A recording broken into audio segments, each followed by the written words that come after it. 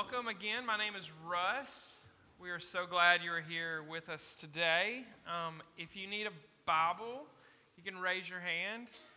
Kevin back here will give you one, just English or Spanish. We're going to be in Mark 4 today. So if you do have a Bible or want a Bible, I would like to invite you to turn to Mark chapter 4. If you want one of our Bibles, they're free for you to use here, or they're free for you to take home with you, keep.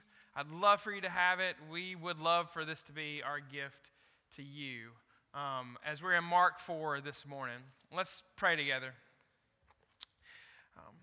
God, we want to thank you for these truths that we sing, that all of these things are true about you. And because they're true about you, they're true about us. And so may this time be a time where we reflect on what you have done for the world, and that truth changes us and sets us free and changes the world around us.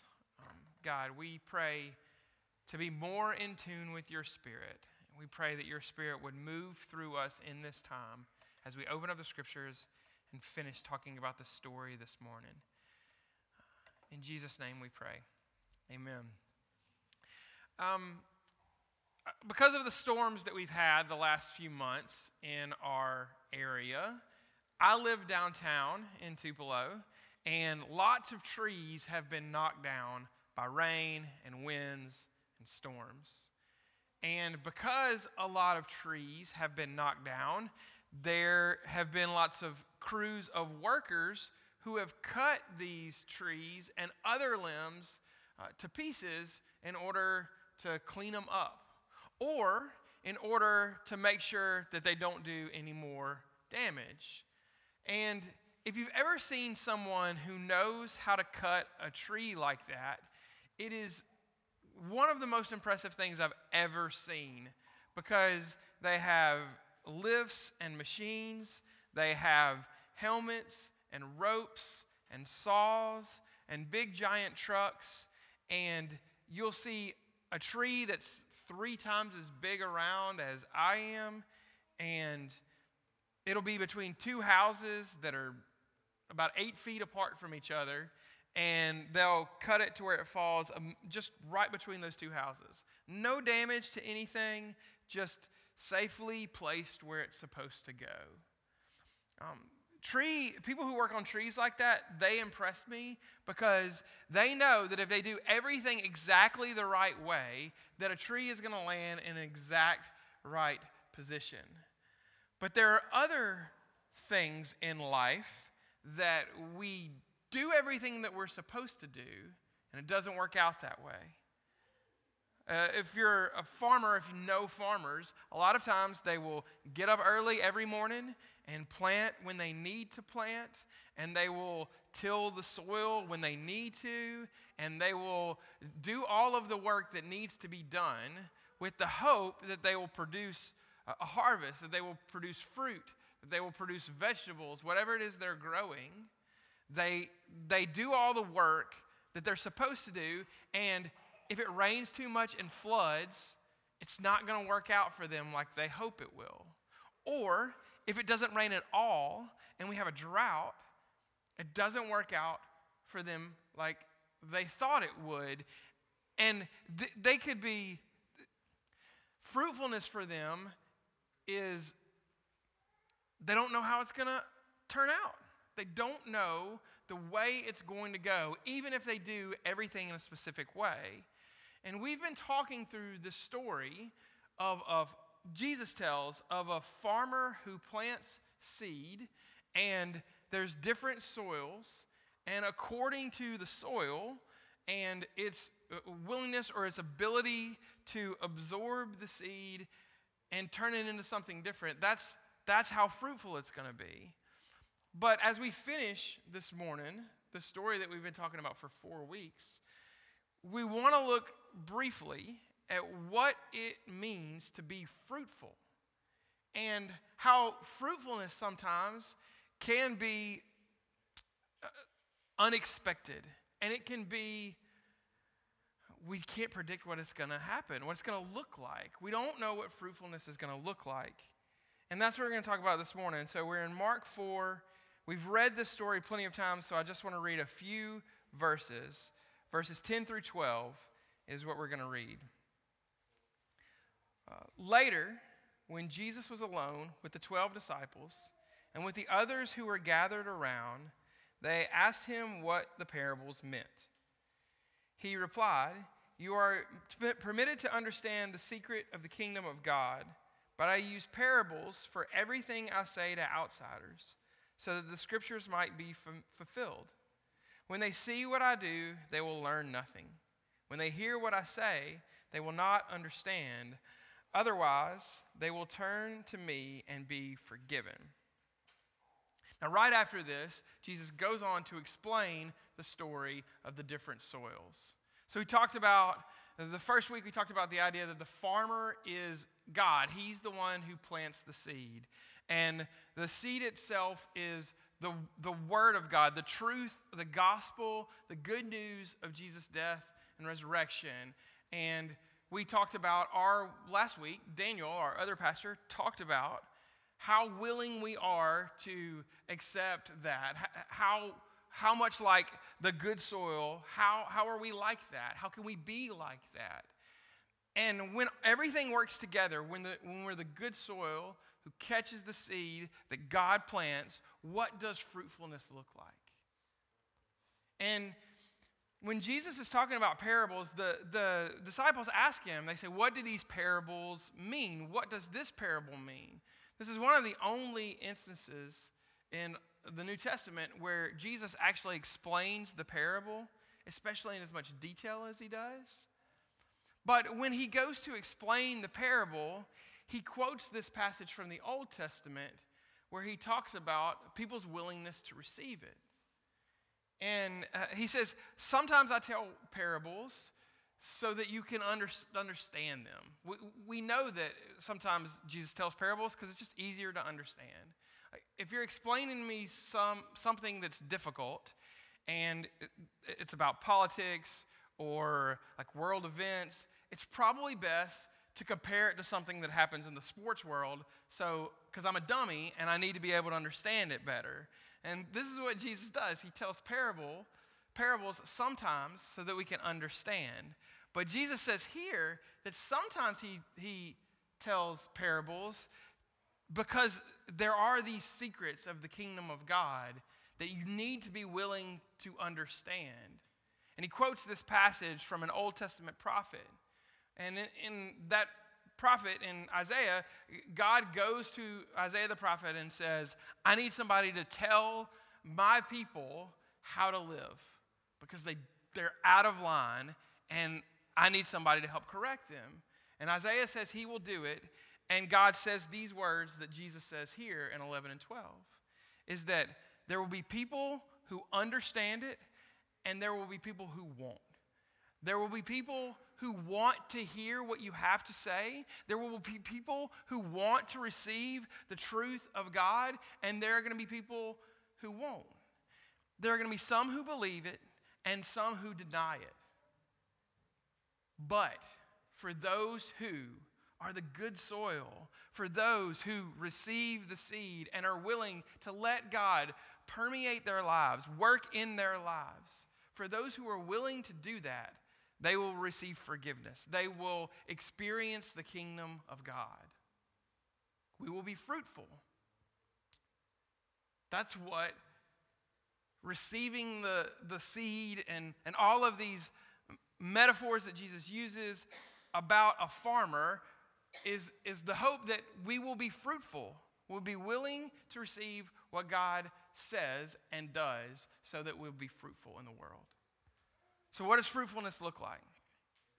One of the things we say in our church and in our family of churches is that we want to introduce people to Jesus so that they will grow up in the world to live and act like Jesus so that they can introduce more people to Jesus. That's why we exist. That's what we want to happen. And as we begin to live like Jesus, we will be fruitful because our lives will change. fruitfulness looks like, it just looks different from the world in which we live. Because when we live in a world that's filled with worry, we will experience peace. When we live in a world that's filled with anger, we will experience joy. When we live and operate in a world that's filled with hatred, we will experience love. When we are fruitful, we will be kind and generous and good. This is what fruitfulness looks like. And as we grow and as the seed continues to take root in our lives, we will change. And I think fruitfulness looks different for every person in this room. One of my favorite songwriters is this 90s Christian musician named Rich Mullins. He's actually one of the only Christian artists that I listen to, and I actually still listen to him. He died in 97, but I still listen to him on a regular basis. And there's this story about Rich Mullins where a friend of his went to him and asked him how much he made in a typical quarter or a typical year. And he told his friend that he did not know. And he was a very popular songwriter that could have made a whole bunch of money. And his friend said, "What do you mean you don't know?" He said, "Well, every year I have my accountant look at the average salary of a person here in the U.S., and I take that, and then I give everything else away." And when I think about fruitfulness, that's a fruitful thing. He gives his money away because it's okay for him to collect the money that he earned because he wrote those songs. But for him, fruitfulness was giving it away so that other people might hear and receive the good news or be touched by the good news in the world. That's what fruitfulness is for him. A few weeks ago, I got a call from this camp in Hawaii that was asking me about somebody who had applied to be there, and they wanted me to write a recommendation letter and have an interview with them about this person. This person grew up in a youth ministry that I used to lead, and now is 2 years out of college. And I was thinking about what I would write for this person, and there was a time in this person's life, even 4 years ago, his freshman, sophomore year of college, where if someone had asked me to write a recommendation letter, my recommendation would be stay away from this person as much as you can. But now, 4 years later, I can talk for days and days, literally days and days, tell story after story about what God has done in this person's life and how different this person is, and how it would be great if he went to go work at this camp that deals with kids who come from rough backgrounds or have been products of abuse or neglect, and to provide a safe place for them and a place for them to hear about the good news of Jesus. He would be a perfect candidate for that. That's fruitfulness. Sometimes I think about my own life and my own ambition and how I think it would be great if Soma grew to a point where we were starting other communities like Soma in other towns in our state and even in our country. That would be amazing to do. And sometimes I think that's what fruitfulness would be for me or for us. And then other times I think about how much I enjoy standing in front of groups of people and teaching and uncovering truths in Scripture, and how at times I get to stand in front of really large groups of people to do that. And so sometimes I think, well, that's fruitfulness for me. But fruitfulness for me, a lot of times, is how do I speak to my family when I come home from a long day at work? Fruitfulness for me, a lot of times, is how do I spend and give my money that God has so graciously given me? Fruitfulness is the way I treat somebody when they cut me off in traffic. Fruitfulness is the way I help people or let people go in front of me when I'm in the grocery store. Fruitfulness looks a bunch of different ways, but if we're increasing in these qualities, these love and joy and goodness and patience, in a world that seems to have less and less of those qualities, that's what fruitfulness is for us.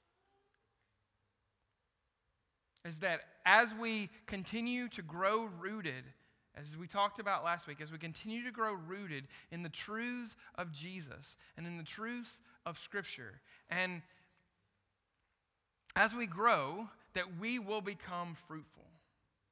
This is what fruitfulness looks like. But again, it looks different for every person in this room. And we can't predict how it's going to turn out for us. Because the truth is, we are going to experience some heartbreak as we follow Jesus. And we are going to experience some struggle as we follow Jesus. And we're going to probably encounter some resistance as we follow Jesus. But as we become fruitful, as we become more faithful, then we'll be fruitful in ways that we never could imagine. And Jesus talks about this just briefly. I love what he says in verse 20 at the end of this story. He says, "And the seed that fell on good soil represents those who hear and accept God's word and produce a harvest of 30, 60, or even 100 times as much as had been planted."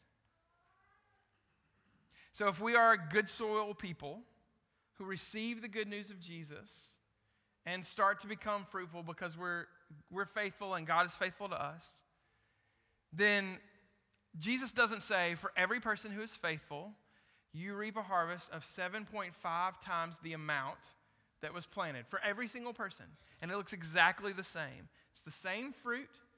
It's the same amount. No, he just says 30, 60, 100 times what was planted. And I love that idea that, again, it could be 30, it could be 60, it could be 100 times what is planted. It looks different for every single person that's faithful. Fruitfulness looks different for all of us. And the question we have to ask ourselves, maybe, is how am I being fruitful? What does faithfulness to God look like for me? And how does that produce fruit in my life? Because we all go to different jobs, and we all have different things going on in our lives, and we all have different things going on in our relationships and our family and our friendships. So what does fruitfulness look like for you? Because a lot of times we have grand dreams of maybe reaching thousands of people, and maybe that's what you need to do. But if we're faithful in the small things, then God will produce fruit in us in every area of our life. A couple years ago, one of my close friends, his dad passed away. And his dad was older, but it was unexpected. Wasn't feeling sick, didn't go to the doctor, didn't spend a long time in the hospital. So it was a tragic situation. And a bunch of us went to the funeral. And it's in this small town of about 12,000 people in north central Mississippi. And we go into this church where the funeral is, and the church probably seats 700 or 800 people. And it's packed. I mean, just full. There's not a place to sit. And there's people standing up in the back. And again, a room full of 700 people just coming to celebrate the life of a man who had influenced them in some way or another. And my friend, when people were coming up, and obviously during the visitation, he was talking to a lot of people, but he said, there are a lot of people my dad's age. His dad was about 80 years old. There are a lot of people my dad's age, and they were all telling me how much his dad had influenced them. They'd been in Sunday school classes with him, or he'd served in different ministries in the church, and they'd served with him. And they just were so thankful for his influence on their life. But he said he also had people in their late 20s and early 30s who were coming up to him and saying, your dad years ago coached me in Little League, And he taught me more about like being a man and being faithful and just doing the best you can. Like your dad taught me real lessons throughout my life. And I'm thinking about, other than a stretch in the military and a couple of vacations, a guy who really had never left this town of 12,000 people and had this impact where a large room of people could celebrate his life. And that there will be generations of people who will pass on the good news of Jesus because of what this man did and the influence that he had. You don't have to travel around the world and speak to groups of thousands of people in order for you to be faithful and fruitful to what God has called you to do. It's not always this big, grand thing. It's just being faithful in the little things. And if we're faithful in the little things, then God will be fruitful through us. And we've talked about this passage and this story over and over. But the bottom line is, let us be faithful people, good soil people, who continue to rely on the truth that God made room for us when we couldn't make room for ourselves, that God forgave us when we were at our most unforgivable, that God loved us when we were at our most unlovable. And if we continue to go back to that truth, keep drawing up from the well of God's goodness, then we will be agents of God's goodness in the world, and we will be fruitful. And we will be fruitful to our families, even though that's difficult at times. And we will be fruitful in our jobs, even though sometimes we don't love them. And we will be fruitful wherever we go because of what Christ is doing in our lives. That for all of us, there's a time when if someone had to write a recommendation letter for us, the recommendation would be to stay away from us. But because of what Christ has done in our lives, we're just different. We're different. For some people, faithfulness and fruitfulness is giving away most of their income. For some people, fruitfulness is spiritual growth that changes my life over a 4-year period. For some of us, fruitfulness is being faithful in the small things so that my relationships around me can be healthy. Some of it is staying in the same town, in the same place, and just continuing to impact people over and over because of what Christ has done. That's what fruitfulness and faithfulness looks like for us. So let us be good soil people. Let us be people who trust Christ to do the work in us, and if we do, he will be fruitful. Let's pray together.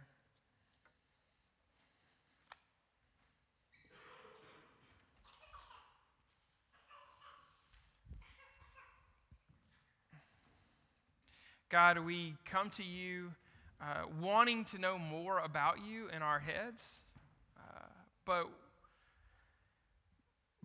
and we want to know more about the scriptures, and we want to take deep dives into these stories and these parables that you tell, God, but if they don't change our lives, then there is no point. So we pray that your Spirit would get to some of the dirty and ugly parts in our hearts and in our lives, and that you would clean us out, God. Help us to be faithful, good soil people who produce a harvest, who are fruitful for years and years to come. And even as we sit across the room from each other and we see people produce fruit in different areas of their life, we pray that we wouldn't compare our own fruitfulness to other people. We pray we wouldn't compare our harvest to the harvest of other people, but that we would just continue to look for the ways that you're showing up and changing our lives and our world. God, we love you and thank you for all that you have done, and pray that you continue to move and shape us, not just on Sunday mornings, but as we leave and go through our everyday lives. In Jesus' name, amen.